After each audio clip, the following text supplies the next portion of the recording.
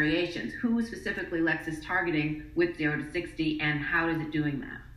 Yeah, when we thought about 0 to 60, it started from a basic premise of, well, how do multicultural audiences identify with performance? And that's really starting at a basic level before we even get to the conversation of racing. And that really stemmed from after Lexus rolled out its F moniker for the brand. And it was very much like, we need to find out. We need to find out to a degree that matters, that it's an actual emotional trigger. There's a business proposition, and as part of the decision-making model in buying a Lexus vehicle, is that now a part of it? Has it always been there? Have we not essentially thought about it? Let's start to sort of peel back the layers and better understand that.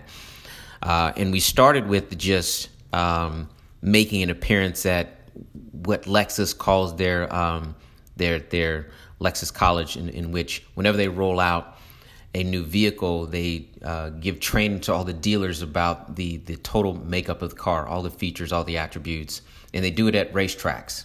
So we sent talent and some of our publisher partners out there to capture content.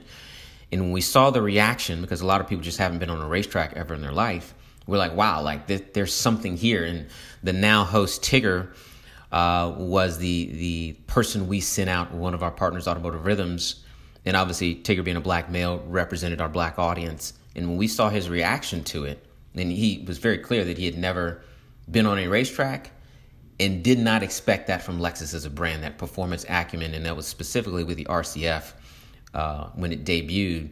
We're like, oh, well, there's something here. Like there's some real affinity and passion here. What would it look like if we actually built a racing show?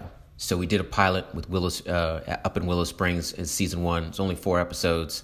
At the time, we had a different host, but we had notable people like John Sally, Alfonso Ribeiro participate. And we also had, some of the Lexus drivers like retired Scott Pruitt participate. And when people said, hey, this is like the most fun we've ever had at a shoot, it was like, wow, like not only was it a smart execution, there's some legs there. It was an enjoyable branded entertainment piece.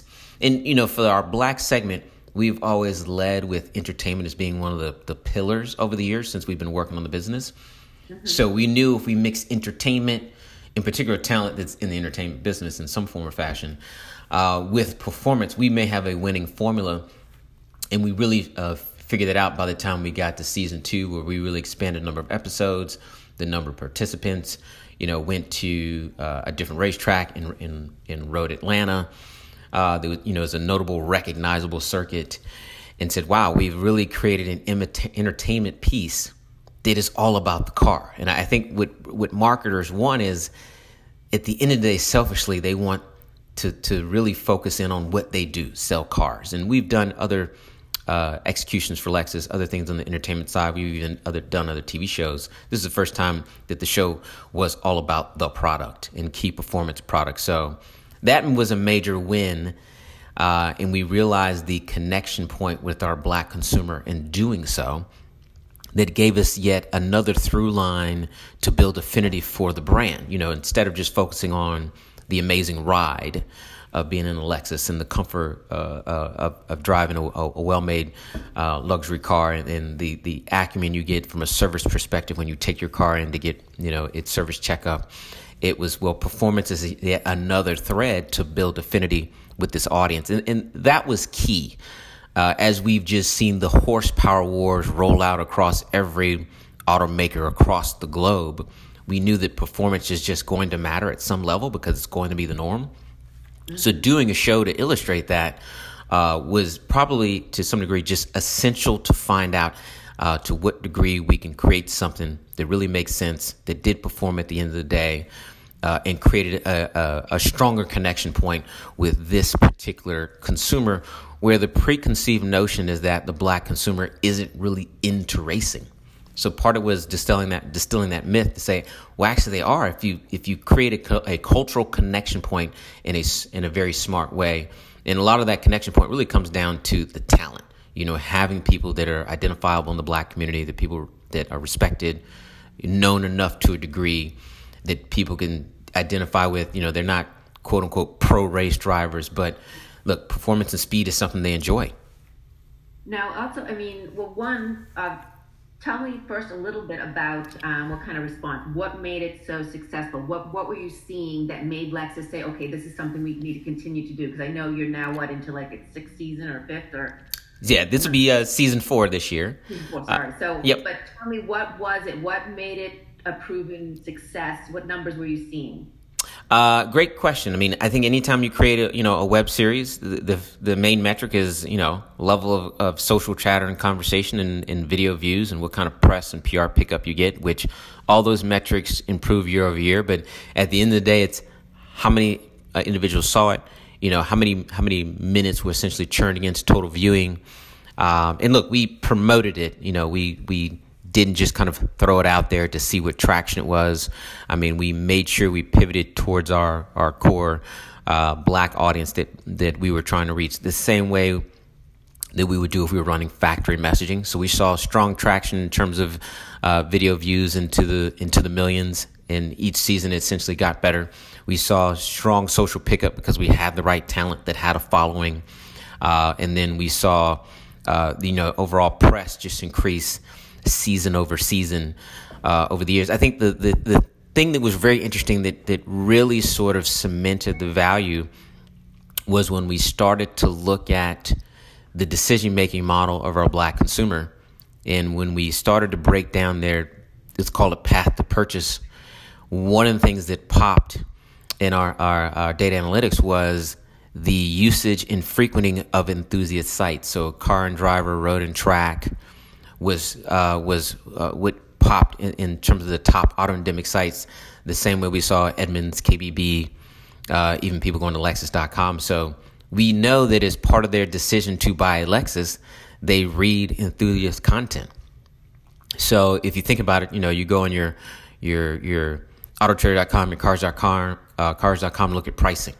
You go on your KBBs, your Edmunds to look at reviews. You go on your enthusiasts to see the people who are passionate about cars, what do they think? So if they're already looking and searching for enthusiast content as part of the decision-making model, then we might as well be creating it as yet another narrative to control and steer people, down the funnel to buy a Lexus vehicle. So the way we see it now is this is what our consumer is going to do.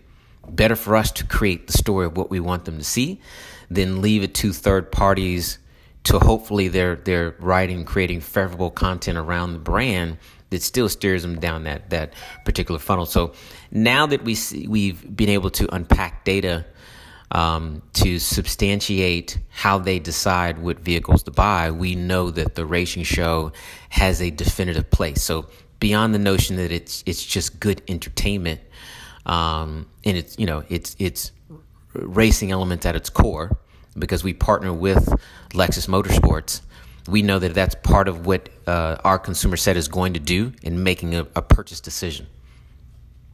Now, when you were doing this, you talked about how you really promoted it when you initially launched the show. What channels did you use? You talked social. Was there advertising involved? Really, what specifically did you do to get the word out there for this when this all was being launched? Yeah, I mean, we definitely used social channels to a degree. The episodes are on Lexus YouTube channel. We also did some, we call it paid social amplification, primarily through Facebook network. So talk about Facebook and Instagram. A little bit of use of Twitter based upon some of the talent that participated in the show. We also did what we would just call sort of video distribution. We seeded the videos natively across key content sites to reach our audience. A lot of them were auto sites in particular, just because, from a native standpoint, in context was a strong fit. And then we obviously did, press. We have press who attend each of the tapings. They interview the drivers. They get to see the taping and the making of the show firsthand. As we've expanded season over season, we've rolled in additional partners, like Automotive Rhythms has been there supporting us since the beginning. Motor Trend came on deck, and in season 3 has been a great partner, not only for 0 to 60, but for Lexus as a brand. So we've constantly looked at, who else can sort of join the foray to spread and create awareness around the show. So we treat it as if we are marketing, an actual show. This is not left to the happenstance of did it go viral. I mean, we are making a direct push to create essentially visibility for it, for the channels that we recognize really matter for the consumer audience. And, let's be clear. Some of these partners have crossover appeal because we know that the show has relevance beyond just the Black consumer. I mean, if you were to watch the series, you would just say, this is fun and entertaining and a good display of, well-made product. So we know that the potential for the show has more appeal or crossover appeal, even just beyond our Black consumer. Now, one, is that something that's important for anyone if they're considering doing something like this? To, yes, target your specific audience. I mean, that's obviously a big part of what this was all about, but keep it in mind that you want to be able to have cross appeal. So that way it's not limiting yourself. Did you purposely set that up, or did it just happen? Like, what would you suggest anyone else who's thinking, okay, I want to now create something like this? What do they need to do and keep in mind for that? It's very interesting. Focus. Yeah, very interesting question. I mean, I think when you start looking at it from an overall show content perspective, we know racing, crosses cultural barriers in terms of interest. So we knew that would work. When we looked at the talent that we've enlisted in the shows from, over the years, from a Big Tigger to, John Saliak or Carmelita Jeter, Alfonso Ribeiro. I mean, these are people who just have appeal beyond the Lamont Rucker, the Black shows, or Black audience in general. So we knew that we had the making of a talent mix that would have crossover appeal anyway, even though their core audience is probably very much a Black audience. I think you have to get down to the execution of it. Once you create it, is it good enough? The usage of the, LEXUS drivers is what makes it so credible when you see a Scott Pruitt or Jack Hawksworth. We're going to look to do some work with Townsend Bell moving forward. I mean, these are guys that are well known in the racing sphere. So when you see them on camera mirrored with our talent, and let's be clear, they're Caucasian men. You see the cross-cultural appeal of putting us all essentially in the same sandbox. And they lend credibility that the show is more authentic, that the driver training is very real, that there has to be, quote-unquote, truth in racing in the execution of the show. But it just makes for a good mix of I call it a cast of entertaining characters that can move beyond the core audience. I mean, look, it has to perform with the Black audience first and foremost, or it doesn't make sense. The crossover appeal, I think, is what gives it the longevity. When people start to ask, okay, where can we go with this? Can we go bigger? Can we go further? What's the longevity? How many seasons should we entertain? And I think as ideas move across segments and cultures naturally, they have a longer shelf life. I mean, that's just kind of the basic laws of attrition, that if you have more sustainability in the business idea, it essentially lives longer. And if it still performs, the other thing that we did after season 3 is we looked at the sales impact for our Black consumer against the RC and RCF. And that was the key star vehicle in season 3, even though the GSF is in there as well as the Lexus LC. But we saw a 53% lift in sales amongst our Black consumer from the RC product vehicle for Lexus. And the thing is, when we aired the show, we aired at the same time our factory messaging was running. Basically, the black spot we created for the RC. So when you think about that, you have a show that's around enthusiast content being promoted at the same time your factory messaging is out there, and the net effect is a 53% lift in a vehicle that's not really sold at a particular high volume. And then you see certain dealer markets have an interest now in running that against our same consumer. That's a good story when you start to see how branded content supported with your standard messaging in a combination can drive sales lift. You see there's a formula there. So then when you start to reassess, okay, how viable is this when it helps play a supportive role in driving demonstrable sales lift? then the value goes up exponentially. And that was something we were able to extract following season 3. We weren't really there in season 1, which is really a pilot, or season 2. But when you start to think about, hey, we're going to put more investment behind this, you do start to look at, okay, what is the overall return value we're getting at a program like this? So backing up with that, and so I understand it a little bit. So when you also at this point, so for season 3, you also launched an ad campaign that targeted specifically the Black audience as well, and then that combined is why you saw that lift, like that those working together?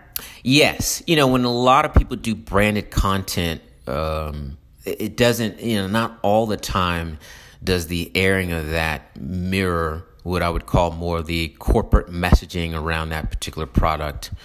And that's everything from, web series to, integration into, major motion pictures. What we learned from this exercise, just as a business, is that when the two are tethered around the same time and the timing works, they essentially work together. It becomes a smarter through line in terms of having standard factory support. Like, look, there's the car I'm going to go buy at the dealership, and then here is some enthusiast content of it performing on the track with some entertaining talent. So I guess the vehicle's got some chops, because there's only so much you can illustrate in a TV spot in 30, 60 seconds. But when you have a racing show that's, 4, 5, 6 minutes plus, on a well-known race course, that lends additional credibility to, is this a product of consideration? So yes, with the two tethered together, and then monitoring the sales lift afterwards, we know that, hey, it could have only supported and given it some thrust, versus not, helping support sort of the marketplace impact with the vehicle. And that's just, that's a sort of learning exercise. A lot of times the stars don't align based on when the show was, season 3 was taped and when it aired, and when we were running the RC campaign, it sort of worked out in terms of the timing interval, just about overlapping. So it's smart of us between obviously the agency and brand to have that coordination work out. But when you see that work, then that becomes the part of the formula for success when even evaluating other, different programs moving forward. And look, I would give that recommendation to any brand, that if you're doing branded content integration, if you're doing things that live in digital only, to have some other supportive messaging running at the same time can only help. That's sort of that rising tide lifts all boats sort of philosophy. And we know there was some natural lift that we got out of having these two tied together. Yeah, and obviously when it comes down to it, certain things are very brand oriented, which I think probably initially this series was that. But the fact is, the bottom line is the bottom line, and that's obviously a concern for most companies ultimately, yes, especially now with budgets. But I guess finally, just before I get into some other stuff, but just when people do think of, okay, do I want to create a series like this or something like this? Is it an expensive undertaking? Because obviously, budget is consideration. Yeah, that's another great question. It's the advantage we have as an agency on the Walt Licensing side is a lot of people in the organization have brand entertainment, talent management background. So they know how the business works and how you can secure talent without sort of breaking the bank. And look, every agency is not set up for that. I get that.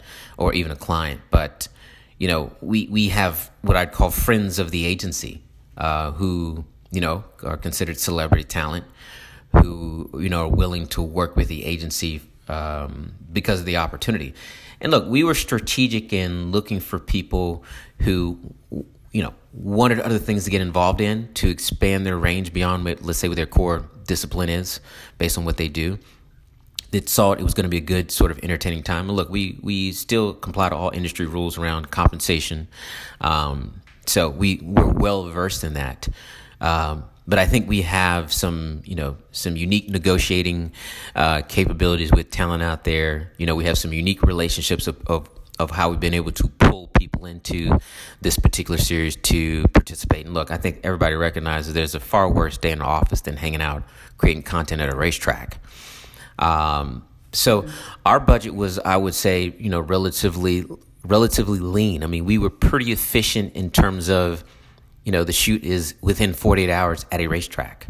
We leveraged a production crew that had did some previous work on another show, another LEXUS show with another driver. So there was equity already there. So everyone kind of brought their relationships to the table, which allowed us to, fund this without having to push something, into the seven figures in terms of the execution here. Look, some of it is just imagination in the thinking and planning process.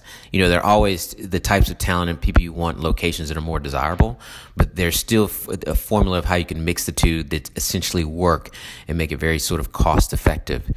So season one was more of, look, you have a bucket of money. We challenge you.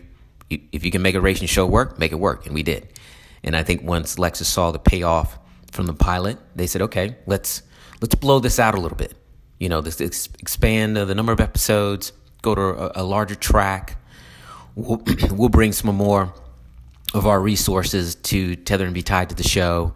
Still keeping, the budgetary parameters, relatively, lean in a sense. So that, we make efficient use of everybody's time and the amount of money. And even we brought partners that we worked with over the years who were more than welcome to support promoting and covering content around a racing show. So I think that is what made the execution of this a little bit more seamless than it may be for some other brands, just based upon what we have access to. And let's be clear, the average talent has no objection to being on a LEXUS racing show. There is some laws of attraction at play here where someone say, oh, that's LEXUS? Oh, okay, yeah. I'll come to the shoot. So it's good to work with a brand that actually just has some natural pull and affinity. And look, the Toyota Motor Cup is one of the favored brands by the Black community. You can look at LEXUS sales, you can look at Toyota vehicle sales, and the affinity is there. So we got people who like the brand, who they say, this is my brand. And people are willing to do when it's quote unquote their brand versus not. And I think that is probably one of the underlying testaments to what we're able to execute when people say, this is a company, like I'll work with this company. And maybe it doesn't have to be my normal rates or what I would like to get in terms of compensation. But for this brand, yeah, I will align with that. And that's important and that's powerful. We can only give that credit to what they as a company have built. Right. Well, so just to kind of wrap it up in terms of if someone were to come to you and just like in the elevator, like that elevator spiel, and not even but I don't want it as a spiel. I want it like, I really want to be able to do this. What are my things that I need, the most important things to put in a row to make sure that I'm ready to do something like this?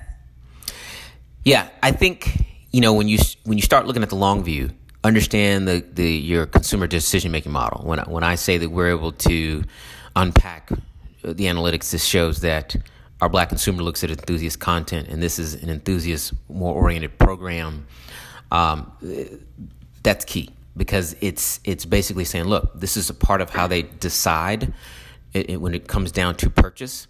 Better for us to create content and own that narrative and allow somebody else essentially to do that. And that's really starting from the basics of understanding how the consumer, thinks about your particular brand.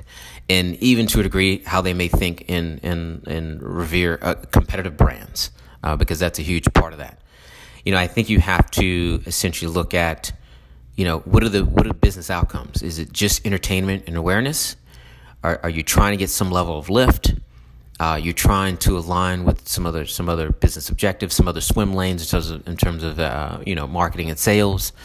Be a little bit methodical in terms of why this product is going to exist and what sort of the rules of engagement. I think you'd have to approach it as a platform opportunity.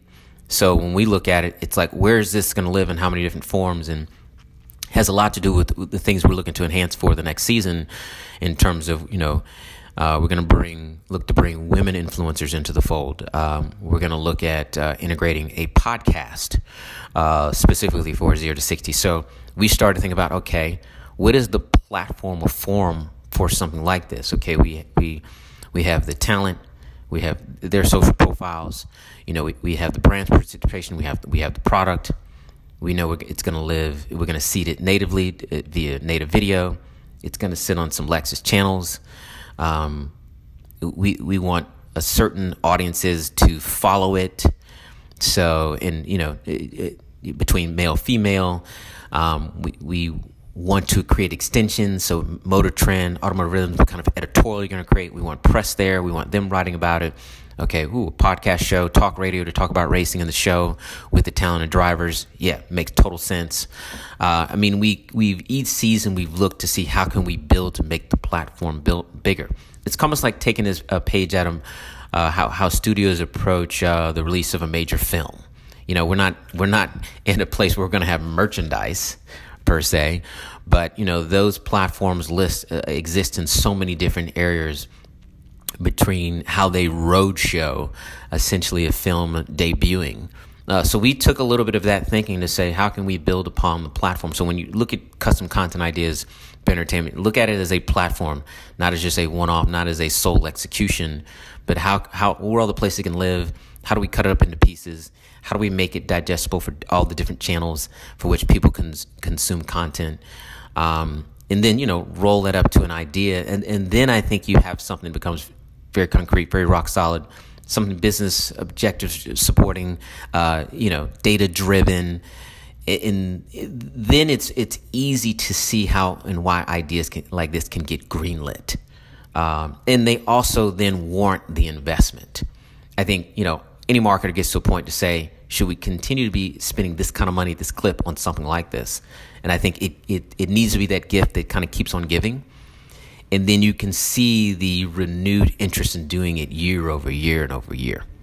So each year as you said, the first season, you saw that there was response. So then that warranted a bigger budget and more time spent into this and more LEXUS energy. And then each year, is it sort of reevaluated to see which direction it goes and continues and that kind of thing? Yeah, I think every year we're like, okay, how can we raise it to the next level? How can we make the challenges more dynamic? How can we find yet another story track? So we went from Willow Springs to Road Atlanta to Laguna Seca, and now for season 4, looking at Circuit of the Americas. These are very just renowned tracks, even from a global stage. Then it's like, how can we get even more entertaining talent? But how would we get more diversified talent in terms of their audience reach? How can we get more supportive media partners who are just fans of the brand to write about it? Let's see, can we get more press or different press there? I think we looked at every element of the show and said, how can we take it to the next level? What's to improve upon it? How can we expand upon it?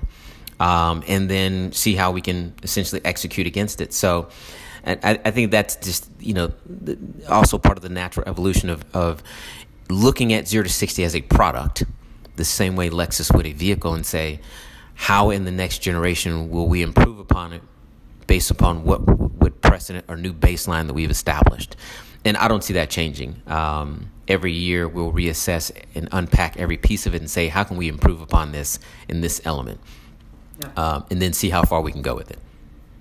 Obviously now things are so, for you, Albert, as we've talked earlier, you're working from home, things are different. What is it like in terms of what's going on now, getting into, coronavirus and with your other clients, and what is your world like right now, and how are people responding? How are your different clients responding? I think everyone has to look at their different scenario. The interesting thing is, I think everyone, in particularly the advertising industry, is going to really understand everything is supply chain driven. Marketing as a discipline, half of it is supply chain management, wholesale, retail, manufacturing, distribution, long before you get to promotions and pricing and some of the other elements. And as supply chain is disrupted, so is the availability of product, the ease with which you can sell it, or the accessibility to connect with a consumer, and thus advertising. So advertising dollars tend to be a direct derivative of product sales. So you have to start to think about, if you can sell less, or you have disruptions in selling, you have some disruptions in promoting that same product. The worst thing is promoting something that people can't get to. Mm-hmm. The other thing is you have to start thinking about what things can exist in a digital realm where, there's social distancing, there's not as much, face-to-face contact, what can exist in a digital realm on its own and still move consumers down and keep them in the purchase pathway or purchase funnel around your particular product? Some brands, the only commerce is e-commerce. There is no other option. Yeah. And to what degree you're really operationally ready for that? I think there'll be a bit of reset where all businesses will have to have a scenario that if something like this happened again, would they be ready? And to what degree they would miss a beat or not.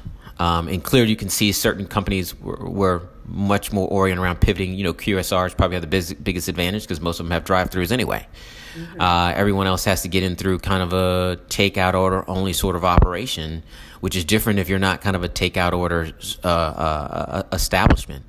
Other businesses that are at standstill because consumers have to walk in and trial the product.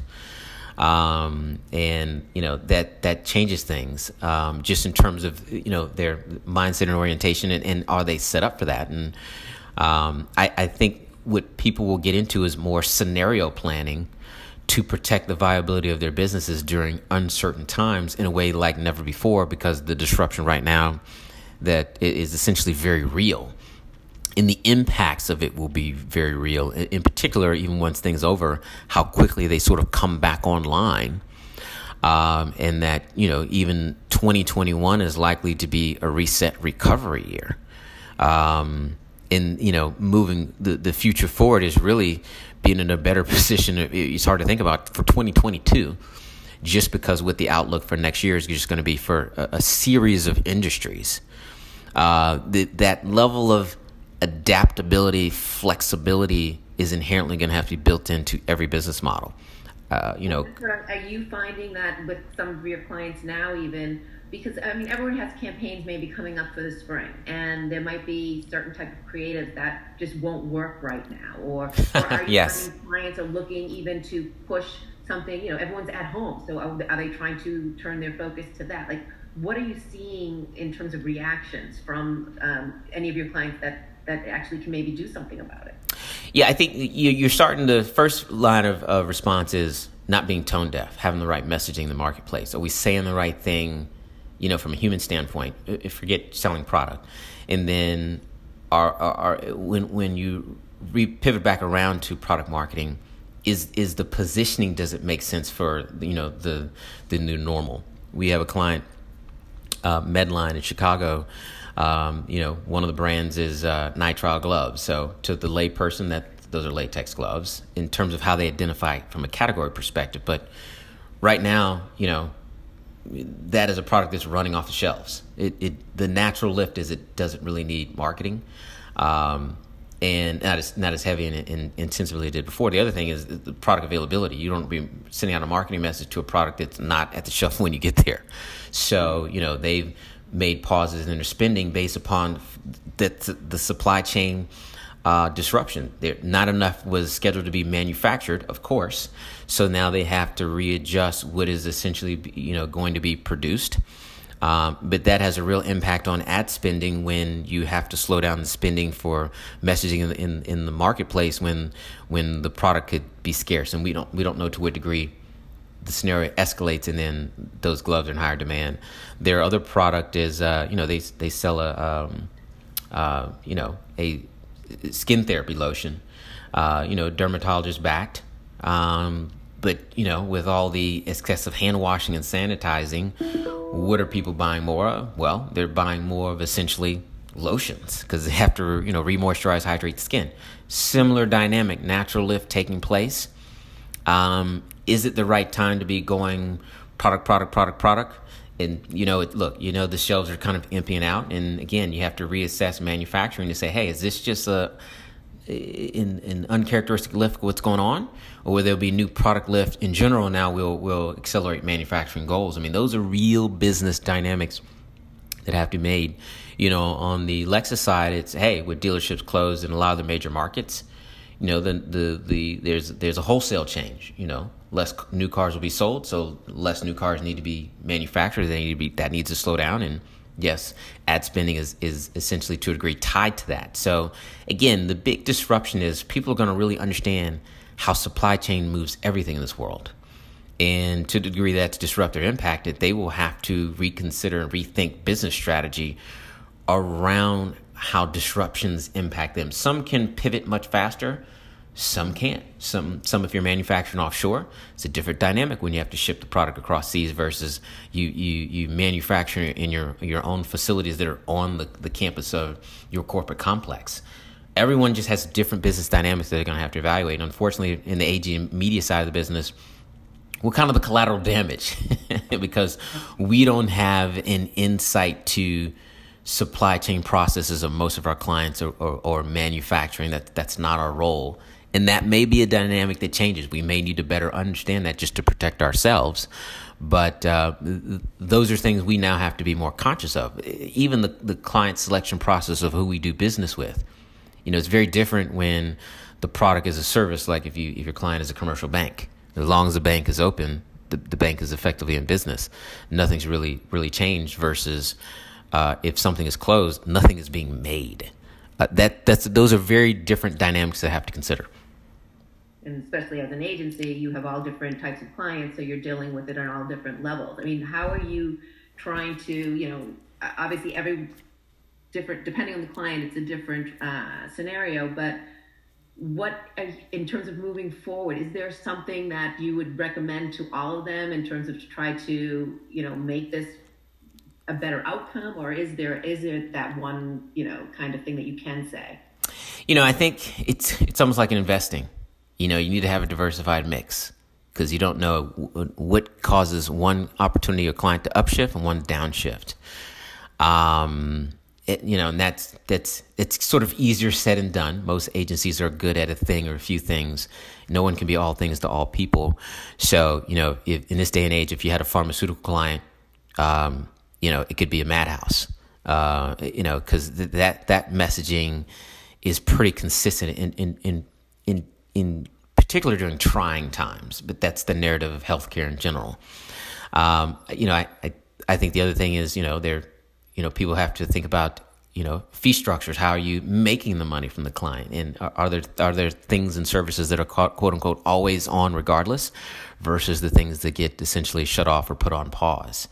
So I think you have to kind of look at the inflow of opportunity and cash flow and what's that a derivative of, and do you need to make some long-term adjustments? Look, I think every business realizes they need to be more cash flush, need to be a little bit more liquid than they have in the past. So it's sort of rainy day fund because things like recessions, they happen. Granted, you can tend to see those things on approach and you have time to make adjustments versus pandemics that the pivot is literally overnight. Yeah. But yeah, I think, everyone will have to take a look at their P&Ls and start to think about what they are and are not structured for. And that's even to the adaptability of staff, to what degree you maintain full-time, employees, FTEs versus contractors versus what have you, to be able to bolt on and bolt off as dynamics in the marketplace change. And that's not just for agencies. Media companies will have to assess that as well as corporations who tend to just be staffed with full-time employees. Do they need to have more of a flexible workforce structure when things like this happens, that they can pace down the resource burn and then ramp up when things are doing very well and very robust, and it makes great business sense. Are you seeing your clients dropping their budgets at this point, or is it still wait and see? No, I mean, most of our clients at this point have paused. Part of it is the timing off for the message in the marketplace. Again, wanting to focus on the human element first, less their business. Some of it, again, is based upon the fact that product availability or product accessibility, and obviously bracing for financial corrections. I think every company in America could issue a profit warning right now to all their stakeholders. So that is just making adjustments for what they know inevitably is going to come. I think you'll see a lot of advertising start to go dark or get paced down substantially in the month of April. as things will, that could be a anticipated time based upon what we've seen across the globe of things reaching their peak. Could be sustained through the month of May. I think June is going to be the telling story as to, are we ready for recovery or not? Or is this going to be a sustained circumstance we're living in? Got it. Wow. Well, that's definitely a lot. It really is. And it's great. I definitely appreciate you talking about all of this. And I want to just double check with you, because you did mention some names of